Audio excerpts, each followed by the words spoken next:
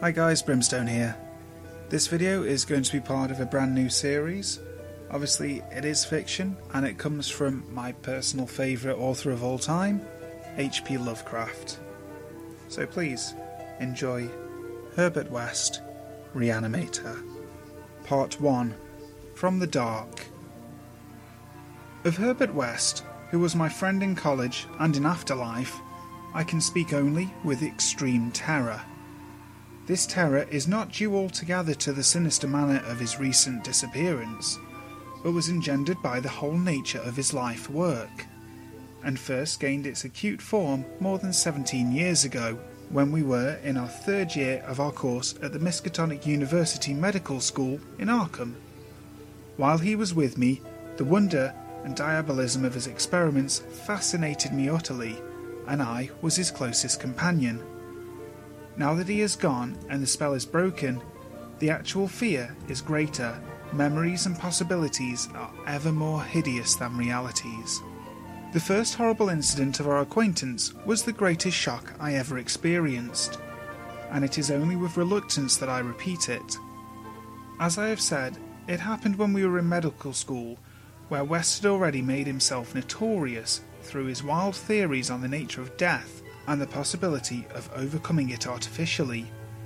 His views, which were widely ridiculed by the faculty and by his fellow students, hinged on the essentially mechanistic nature of life, and concerned means for operating the organic machinery of mankind by calculated chemical action after the failure of natural processes. In his experiments with various animating solutions, he had killed and treated immense numbers of rabbits, guinea pigs, cats, dogs, and monkeys, till he had become the prime nuisance of the college. Several times he had actually obtained signs of life in animals supposedly dead. In many cases, violent signs, but he soon saw that the perfection of his process, if indeed possible, would necessarily involve a lifetime of research. It likewise became clear that since the same solution never worked alike on different organic species, he would require human subjects for further and more specialised progress. It was here that he first came into conflict with the college authorities, and was debarred from future experiments by no less a dignitary than the Dean of the Medical School himself, the learned and benevolent Dr. Alan Halsey, whose work in behalf of the stricken is recalled by every old resident in Arkham.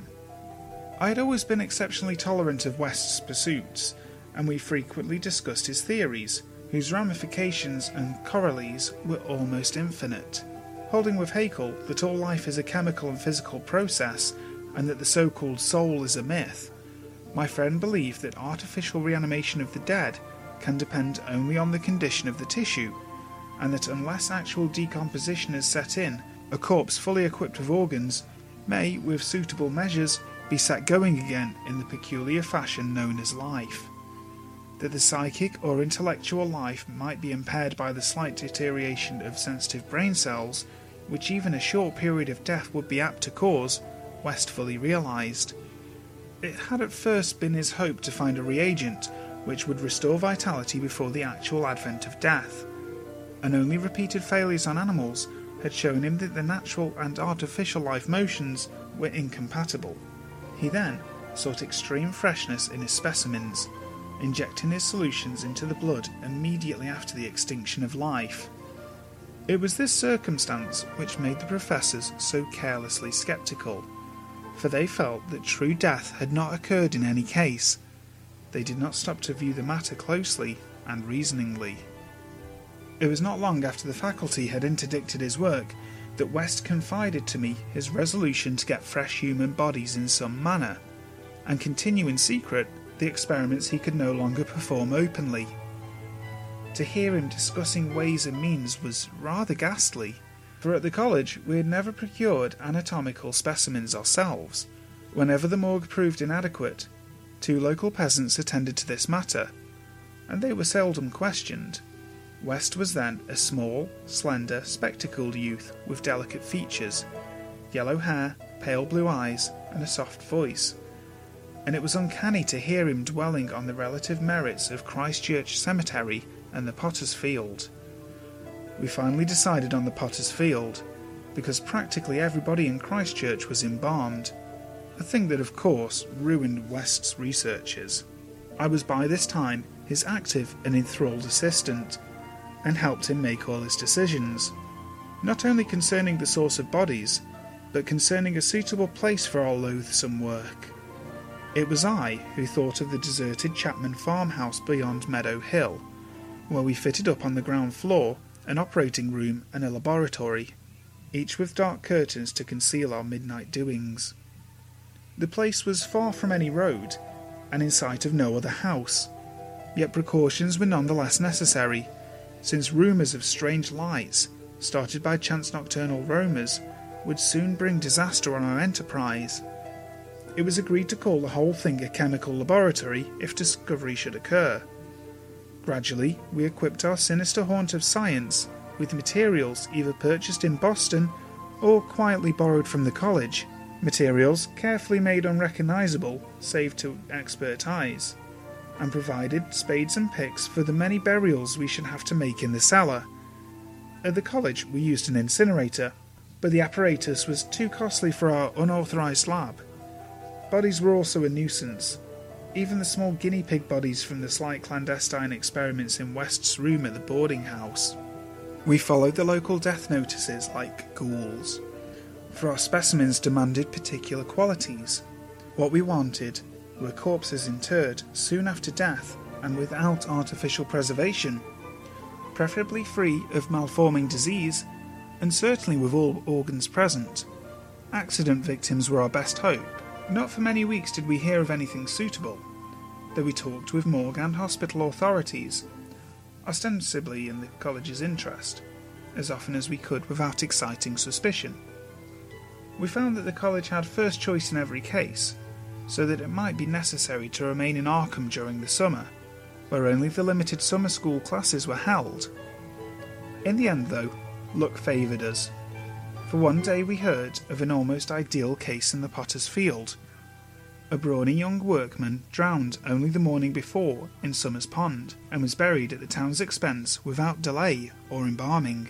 That afternoon we found the new grave, and determined to begin work soon after midnight.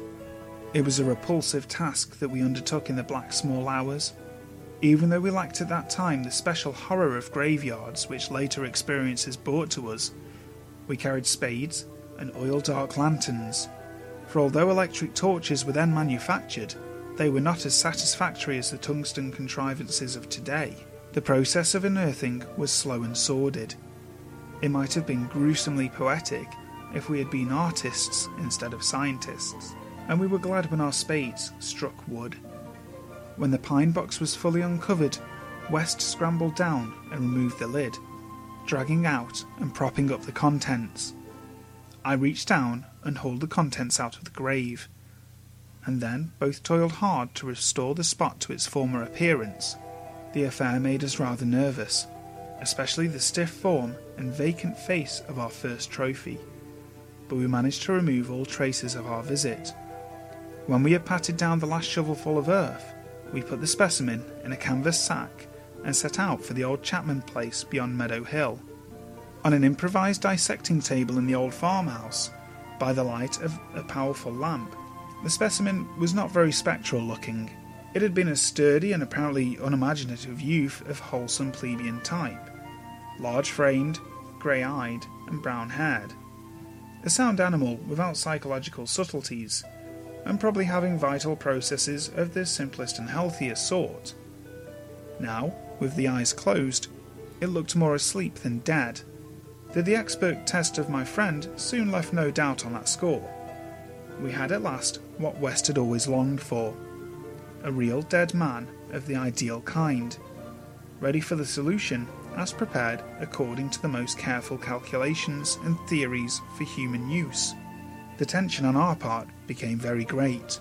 We knew that there was scarcely a chance for anything like complete success, and could not avoid hideous fears at possible grotesque results of partial animation. Especially, we were apprehensive concerning the mind and impulses of the creature, since, in the space of death, some of the more delicate cerebral cells might well have suffered deterioration. I, myself, still held some curious notions about the traditional soul of a man, and felt an awe at the secrets that might be told by one returning from the dead. I wondered what sights this placid youth might have seen in inaccessible spheres, and what he could relate if fully restored to life. But my wonder was not overwhelming, since for the most part I shared the materialism of my friend. He was calmer than I, as he forced a large quantity of his fluid into the vein of the body's arm, immediately binding the incision securely. The waiting was gruesome, but West never faltered. Every now and then he applied his stethoscope to the specimen and bore the negative results philosophically. After about 3/4 of an hour, without the least sign of life, he disappointedly pronounced the solution inadequate, but determined to make the most of his opportunity and try one change in the formula before disposing of his ghastly prize. We had that afternoon dug a grave in the cellar, and would have to fill it by dawn, for although we fixed a lock on the house, we wished to shun even the remotest risk of a ghoulish discovery. Besides, the body would not be even approximately fresh the next night. So taking the solitary lamp into the adjacent laboratory, we left our silent guest on the slab in the dark, and bent every energy to the mixing of a new solution, the weighing and measuring supervised by West with an almost fanatical care. The awful event was very sudden and wholly unexpected. I was pouring something from one test tube to another, and West was busy over the alcohol blast lamp, which had to answer for a Bunsen burner in this gasless edifice, when from the pitch-black room we had left, there burst the most appalling and demonic succession of cries that either of us had ever heard. Not more unutterable could have been the chaos of hellish sound if the pit itself had opened to release the agony of the damned.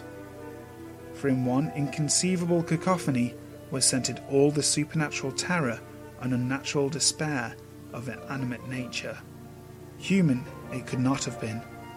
It is not in man to make such sounds, and without a thought of our late employment or its possible discovery, both West and I leaped to the window like stricken animals, overturning tubes, lamps and retorts, and vaulting madly into the starred abyss of the rural night. I think we screamed ourselves as we stumbled frantically towards the town, though, as we reached the outskirts, we put on a semblance of restraint, just enough to seem like belated revellers staggering home from a debauch. We did not separate, but managed to get to West's room, where we whispered with the gas up until dawn.